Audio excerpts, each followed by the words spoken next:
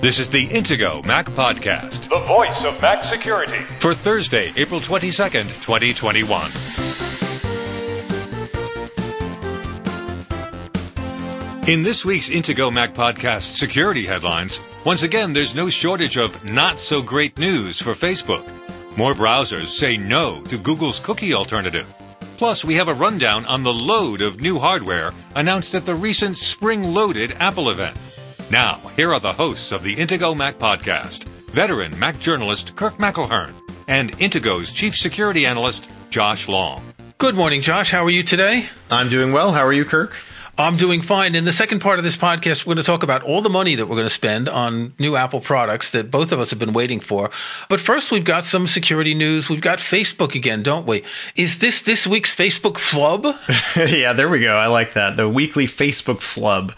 So there's one new attack that's been described. Apparently, there was a coding error that allowed attackers to delete Facebook Live videos. What happened in this case is that an attacker found a way to modify the length of somebody else's live stream. And he found that if you trim it to 5 milliseconds, which I guess is kind of the minimum that you can trim it to, then Facebook essentially just deletes the video. It takes it down to 0 seconds, and so it's gone. And the owner of the video can't untrim it. They can't undo this. And so that was the clever trick that this person found. And they did get a bug bounty for this, which is nice. Facebook actually does have a bug bounty program. Evidently, one of them was through an event where they showed off this flaw, and then a couple of other bounties, 2 additional bounties, were awarded by Facebook later on. So this person made several $1,000s, which is that's not bad, and that's what you want to see. Ideally, a security researcher will disclose this to the company and make sure that they can fix this before the details of it become publicly available. Okay. On the other hand, we talked about Facebook leaking 500 million details about users, and this data was scraped. So someone found a way of trying every single phone number that existed in the world to see if users existed. Well, there's a leaked document where Facebook explains that their long-term strategy is, and I'm going to quote, frame this as a broad industry issue and normalize the fact that this activity happens regularly. Now, the problem is, while it does happen regularly, it happens regularly because companies are insecure and allow this sort of thing to happen. Yet Facebook seems to want to just move on and say it's not their fault and say it's going to keep happening and that all your Facebook data is likely to be scraped in the future. Yeah, this is a really bad precedent. This is a cop-out. There's no reason why Facebook can't put better controls in place to prevent people from being able to automate this sort of thing and be able to scrape content like this. Facebook needs to do better. They can do better. There is the technology available to do better at this. So this is not a good strategy on Facebook's part. Now, hopefully this leak is not real. There's screenshot evidence that looks pretty legitimate. And if this really is something that Facebook is planning to do going forward, I think that there's going to be a lot of pushback. And they're going to continue to run into problems with GDPR and other privacy laws because, frankly, they can and should be doing better. Okay, Josh, are you flocked? Oh boy, we're talking about Flocked again. Federated learning of cohorts, right? Yes, this is this new Google replacement for cookies. More browsers are anti-Google here. WordPress may auto-disable Flock, citing security concerns, and this adds to a list of other browsers, Brave, Vivaldi, DuckDuckGo, Edge, Firefox, and Safari, that are not going to use Flock. And so someone set up a website, MIFlocked, AMIFLOCED.org. And if you're using Chrome, you can go there and you can find out if you're one of the people randomly selected to use Flock in Chrome. You and I both wanted to check it out, but there was a problem. Oh, yeah. We're not using Chrome anymore. We've uninstalled it, and we're not planning to go back to it anytime soon. Thank you very much, Google. Exactly. So that's probably the best solution. Right. This is interesting, though, because now there's a whole bunch of companies that have come out publicly and said, we are not going to support Flock, including all of these Chromium-based browsers. So you've got Brave, Vivaldi, Edge, DuckDuckGo browser has also said they're not going to do it. Firefox and Safari don't use Chromium, but they've also essentially said that we're not planning on using this technology anytime soon. So basically, this is going to be like a Google exclusive thing. Also, WordPress had a public statement where they actually said that they're considering auto-disabling Flock across all WordPress sites, and they're citing a potential security concern there. So nobody really seems to be liking Flock, so I don't know how successful of an effort this is going to be on Google's part. Before the break, you might have seen some updates of old apps in iOS that say this app has been updated by Apple to use the latest Apple signing certificate. I've got some apps that haven't been updated in years, and Apple is updating a whole lot of old apps because that signing certificate, which is what allows the app to run, needs to be changed for iOS 14.5. If you see these, don't worry about it. The app developers aren't doing this. Somehow Apple's inserting the new certificate into the apps. It's fine. And it's not an update for that app you've had that hasn't been updated in 5 years. You're thinking, oh, finally, this game's been updated and there's going to be new features, but there aren't. Yeah, in fact, what's interesting about it, if you go to look at what has changed when you see this update come in, if you tap on that app and you go to the full page for that app and you look at the version history, you'll notice the date has actually not changed, and all the previous information that the developer gave about what's new in that release hasn't changed. Apple's just inserted that one explanatory line at the top of the description. Okay, let's take a break. We'll come back and talk about all of the new Apple stuff. Protecting your online security and privacy has never been more important than it is today. Intego has been proudly protecting Mac users since 1997, and our latest Mac Protection Suite includes the tools you need to stay protected in 2021. Intego's Mac Premium Bundle X9 includes Virus Barrier, the world's best Mac anti-malware protection, Net Barrier for powerful inbound and outbound firewall security. Personal Backup will keep your important files safe from ransomware, and much more to help protect, secure, and organize your Mac. Best of all, it's compatible with macOS Big Sur and the latest Apple Silicon Macs. Download the free trial of Mac Premium Bundle X9 from Intego.com today. When you're ready to buy, Intego Mac Podcast listeners can get a special discount by using the link in this episode's show notes at podcast.intego.com. That's podcast.intego.com. And click on this episode to find the special discount link exclusively for Intego Mac Podcast listeners. Intego, world-class protection and utility software for Mac users, made by the Mac security experts. So, Apple introduced a whole slew of new products, and I know that both Josh and I found something that we want to buy. What are you going to get, Josh? We've been talking about this now for weeks, about your desire to buy a... Oh, right. Yes, of course. The Apple TV. The new 4K Apple TV. Yes. All new. Finally. Brand new. It doesn't have a built-in display like some of the crazy rumors were claiming. Yeah. Which wouldn't have made any sense at all. Yep. And it does have a new remote, which that was rumored. It looks pretty good. I mean, in terms of the functionality, actually, my first impression upon seeing what it looked like was, oh, that thing is ugly. But once I saw that all the things that it can do, I guess I'm on board with the new remote. Yeah, I really hate the current remote. I find it impossible to scrub. I end up touching things and it goes up to the top level menu accidentally. And our TV room is somewhat dark if we're watching in the evening. So I press the wrong button and everything's screwed up. So I'm not buying a new Apple TV. I don't know if I might want to buy a new remote, though. That could tempt me to get the new remote. Oh, that's interesting. Yeah, I hadn't thought about trying to use the new remote with an older model of Apple TV, but I guess that would probably work. It works from the Apple TV HD through the two versions of the Apple TV 4K, so on 3 different models. Gotcha. Okay. And given how infrequently they're updated, that goes back almost 10 years, right? The Apple TV HD. Yeah, that's true. Remember, it's just a hobby. Yes. Well, it's the hobby puck. It's a hockey puck and it's a hobby. Yes. The hobby puck. So we started with probably the second least important thing that Apple introduced. They opened with AirTags, and these have been rumored for a while. These are little $50 size devices that you can attach to, let's say, some luggage, or you could get a key fob to attach to your keys. And they had that clever video of the guy looking for the keys he lost in his couch, and he went down into this like massive purple intestine full of old keys and pistachio nuts and all sorts of things, and he finally found his keys. We were talking before the show. You're not someone who loses your keys often. I'm not either, but just the idea of having that extra security, it's kind of like having an extra backup for your data, isn't it? Yeah. What I was impressed by with this is that there's so much potential here.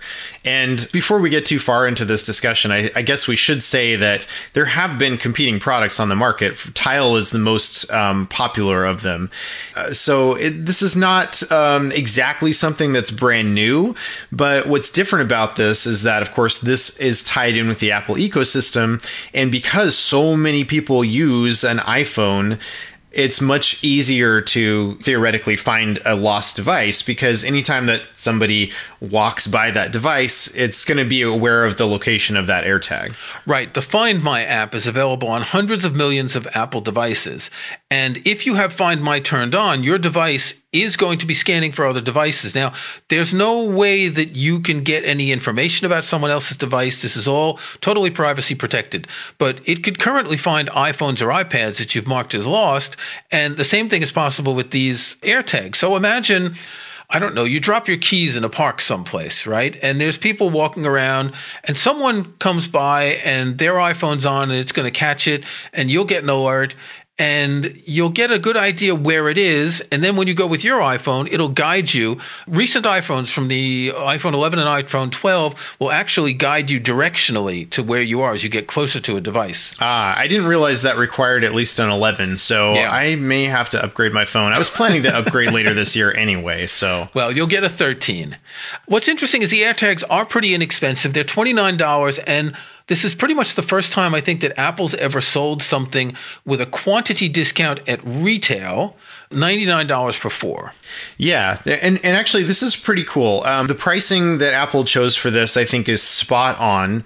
If they had gone any more than $29, I think it would have been a lot harder to sell for a lot of people. I know if it had been $40 per AirTag, I think I would have been out at that point. But $29 or $25 if you buy it in a 4-pack, that's actually pretty reasonable and competitive with other products on the market.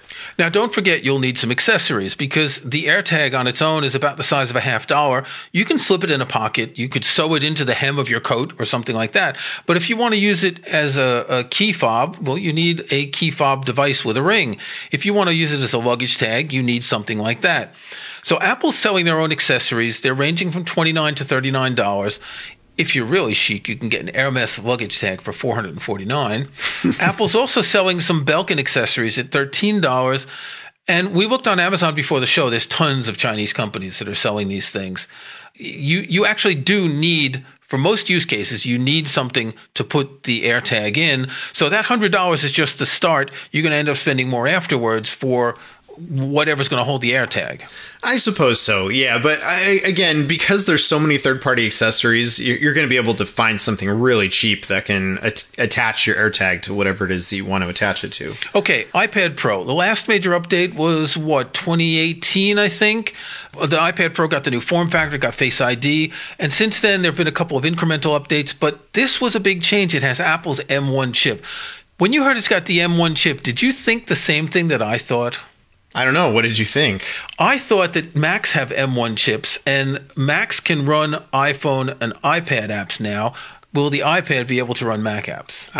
No, I did not think that.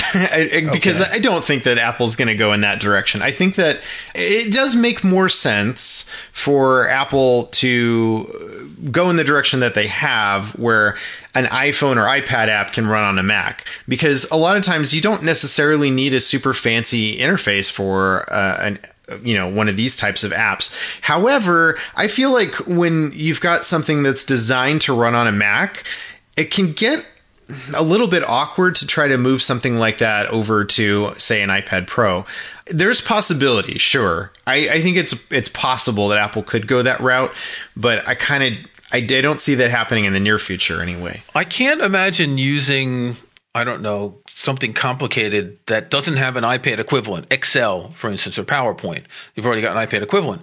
But why not make it possible to, I don't know, take a Mac game and port it to the iPad?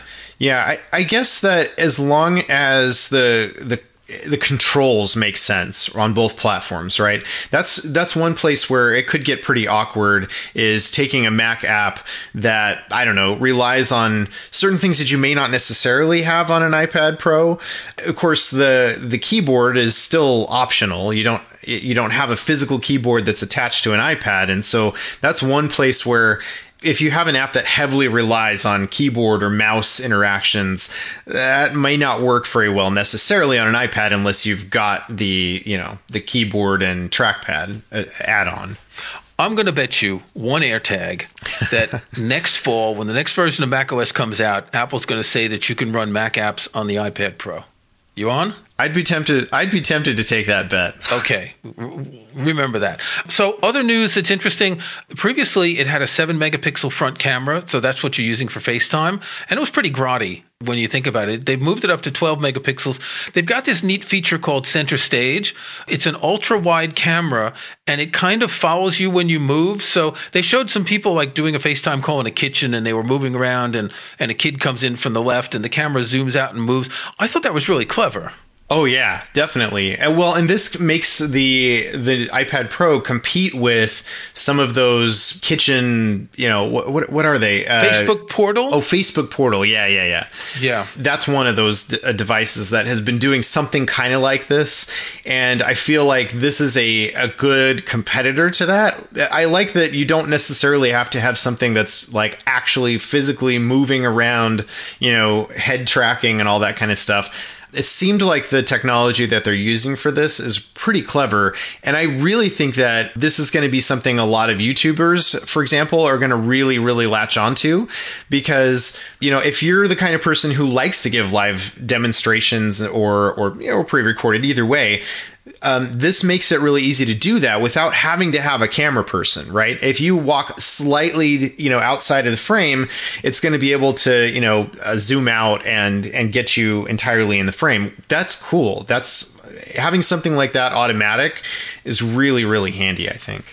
Okay. Other than that, the form factor didn't change at all. The chip is new. They have optional 5G. The 12.9-inch model has what's Apple calling a Liquid Retina XDR display. Now, remember, the XDR display is that $5,000 standalone display. The one where the stand is another $1,000, I think. I think it's not exactly the same, but they were touting all of the micro LEDs and stuff, and it sounds really cool. For most people, they don't really care about that. They were showing people like looking at dailies on a film set, and you're getting the HDR and you're getting the better quality. Yes, if you're a professional. I don't think most people are really concerned by that. It starts at $799 with 128 gigs of storage. That's for the 11-inch. The 12-inch model is up $100 from the previous model at $1,099. You can go up to 2 terabytes on each one, up from 1 terabyte on the previous models. But of course, they'll run you either $1899 or $2199 in dollars, and that's a huge amount of money for an iPad. But if you're a film director on set and you want to use it to watch dailies, that's just, it's a pittance. Yeah, and see, this is one of the things that's always been a concern for me with an iPad, because if I'm going to spend $2,000 on an iPad Pro, why wouldn't I get a Mac? I feel like you can still do more with Macs, but it all depends on your use case, right? Yeah. And there are certainly use cases where it might make more sense to have an iPad Pro with you out in the field somewhere. Speaking of the Mac, new iMac, and I've been talking about my desire for a new iMac for months now, and this is exactly what I was expecting. The rumors had it. It's pretty much like kind of the iPad form factor with a chin underneath, and it comes in colors, and that I just don't like that. I really, and I'll tell you why. My first thought is, I'm looking at my iMac now. It's got black bezels and the chin is gray. It's neutral. So if I'm doing photo editing, when you're looking at something, you're influenced by the colors around it. And if I had, say, the green iMac with the chin that's green, that green would kind of change the way I'm seeing colors in photos. So I'm going to get one, but I'm getting the silver. Fortunately, they do have a silver. They've got 7 colors. If you look at it from the side, as Apple was keen to point out as many times as possible, they have reached the acme of thinness. It's 11.5 millimeters thin. When you think about it, that's a little bit more than an iPad, but during the presentation, they showed why the previous iMac was so thick. My current iMac's from what's about 3.5 years old, and it's the one where the edge is narrow, but it gets thicker toward the middle. And the thick part in the middle is the ventilation, the big fan that has to pull the air to cool the thing off. The new M1 processor is so cool. Like, I have the MacBook Air. It doesn't have a fan. The iMac does have a fan because it's not just the processor. It's got some other things in it that are using more power. But the fans are really tiny. So they could put the fans in that thickness, and it's the same thickness all the way through. Now, it's important to say that I really don't look at the side of my iMac often. I definitely don't look at the back, and that's the bit that's all colored. But if you're working in an office, people will see that. And I bet we're going to start seeing these on TV shows and movies very soon. Oh, yeah. No question about that. I'm sure Apple has already bought a ton of TV spots for this. So No. I mean, as people using them in TV shows and movies. Oh, yeah. Well, but Apple pays for that, though. Yes, product placement. That's normal. Yeah, right. I have to say, some might be a little bit disappointed with, seeing Apple going back to all these range of colors, but they didn't go Blue Dalmatian and Flower Power. What happened to those? Oh, yes, God. That was a blip. Someone smoked too many funny cigarettes around that time. To be perfectly honest, the day that was announced, I remember going into work and my boss, who hated Apple, showed me this, and I'm like, no. I'm like, you just pulled that off of some April Fool's site or something. And not to mention that when Steve Jobs presented that, he was wearing a suit. Now, this was in Japan, where that kind of made sense, yeah. Right? But that was so uncharacteristic of Steve Jobs. I'm like, this is totally a parody site. And then I went to apple.com and I was like, oh my gosh, they really did it. Blue Dalmatian and Flower Power iMacs. I cannot believe this happened. Well, let's just point out that, so we're recording this the day after Apple's event. The Apple event was held on 4/20. So that could have inspired some of the colorful choices that they made. They've got some interesting innovations. The front camera's finally 1080p. And I know that I do Skype things all the time like this. And I look at people and I'm thinking, this is 2021. We've had these Macs and things for years and years. And why is the video quality so terrible? Finally, better video quality. Yes, I'm a little disappointed it's not a 4K front camera, but it's still a heck of a lot better than it was before. You see people all the time, unfortunately, on like the news even, where they're like interviewing somebody who's at their home studio, especially over the past year, as people have been, trying to be responsible and they're not going into a studio necessarily to record a segment sometimes. So doing this from home, if they're using their built-in camera on their iMac or MacBook, it's not great looking. And so I'm glad they're at least going 1080. I wish they would go 4K, but okay. At least it's a step in the right direction. In terms of audio, the microphones and the speakers have been upgraded, and the iMac can put out spatial audio if you're watching videos with Dolby Atmos. Now, I've never heard this yet. I don't have a TV that supports Dolby Atmos, so I'm really curious about this. So Dolby Atmos is where you get sounds reflecting up and down in different directions. It's kind of a faux surround sound. I'll look forward to renting some movie from the iTunes store and watching it on my iMac and see how this sounds. The biggest change, and we talked about this over the past couple years, I didn't think this was going to be possible to put Touch ID into a keyboard. I thought that the Touch ID chip had to be integrated into the computer.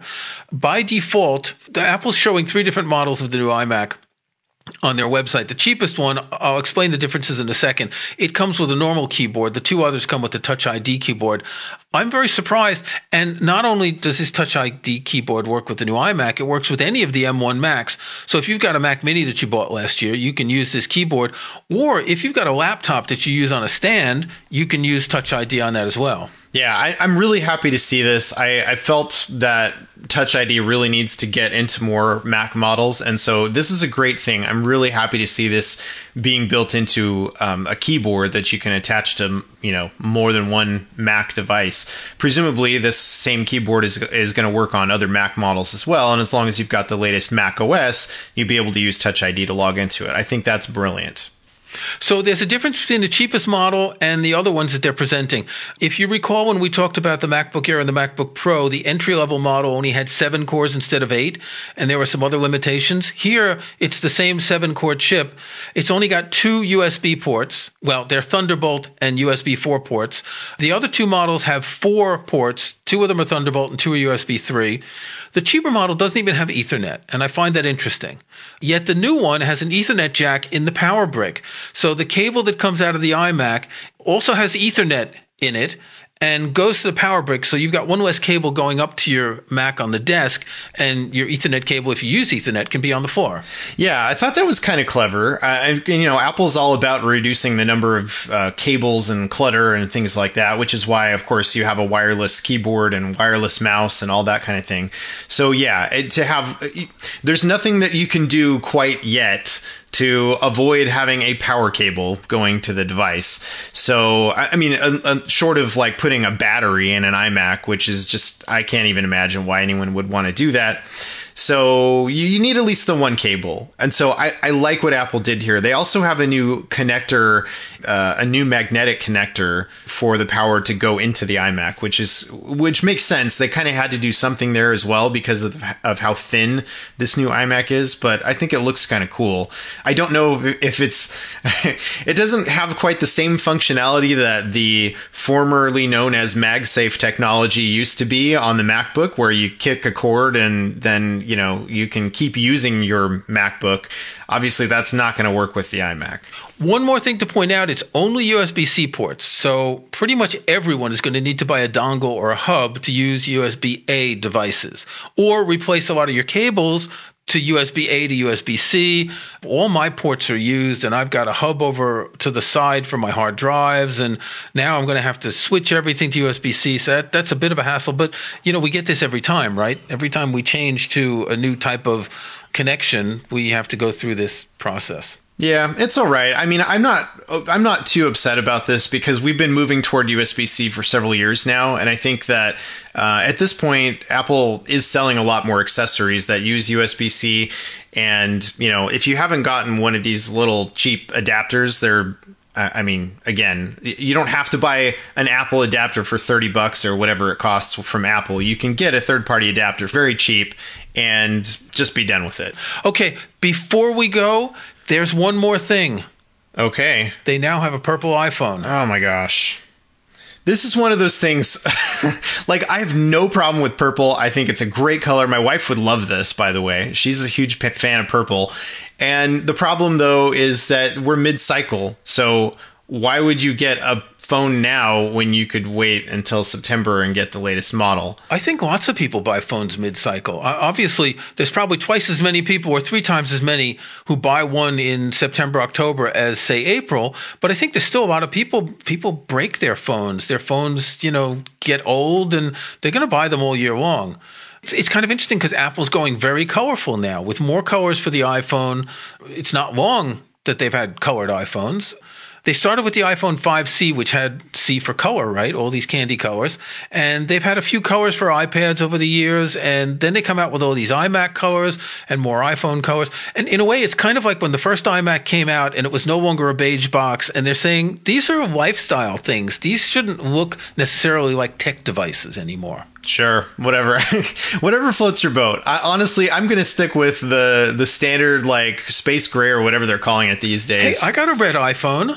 I would consider getting a red iPhone. I like product red, so I would go, potentially I could go with red. Other than that, I'm not super into colors on all my tech devices. Okay, well, that's enough for this week. AirTags go on sale on Friday the 23rd, so we're releasing this podcast on the 22nd, so it'll be the next day. And the iMac and the iPad Pro orders start on April 30th, so a week later, and they're available in the second half of May. So, until next week, Josh, stay secure. All right, stay secure. Thanks for listening to the Intego Mac Podcast, the voice of Mac security, with your hosts Kirk McElhearn and Josh Long. To get every weekly episode, be sure to follow us in Apple Podcasts, or subscribe in your favorite podcast app. And if you can, leave a rating, a like, or a review. Links to topics and information mentioned in the podcast can be found in the show notes for the episode at podcast.intego.com. The Intego website is also where to find details on the full line of Intego security and utility software. Intego.com.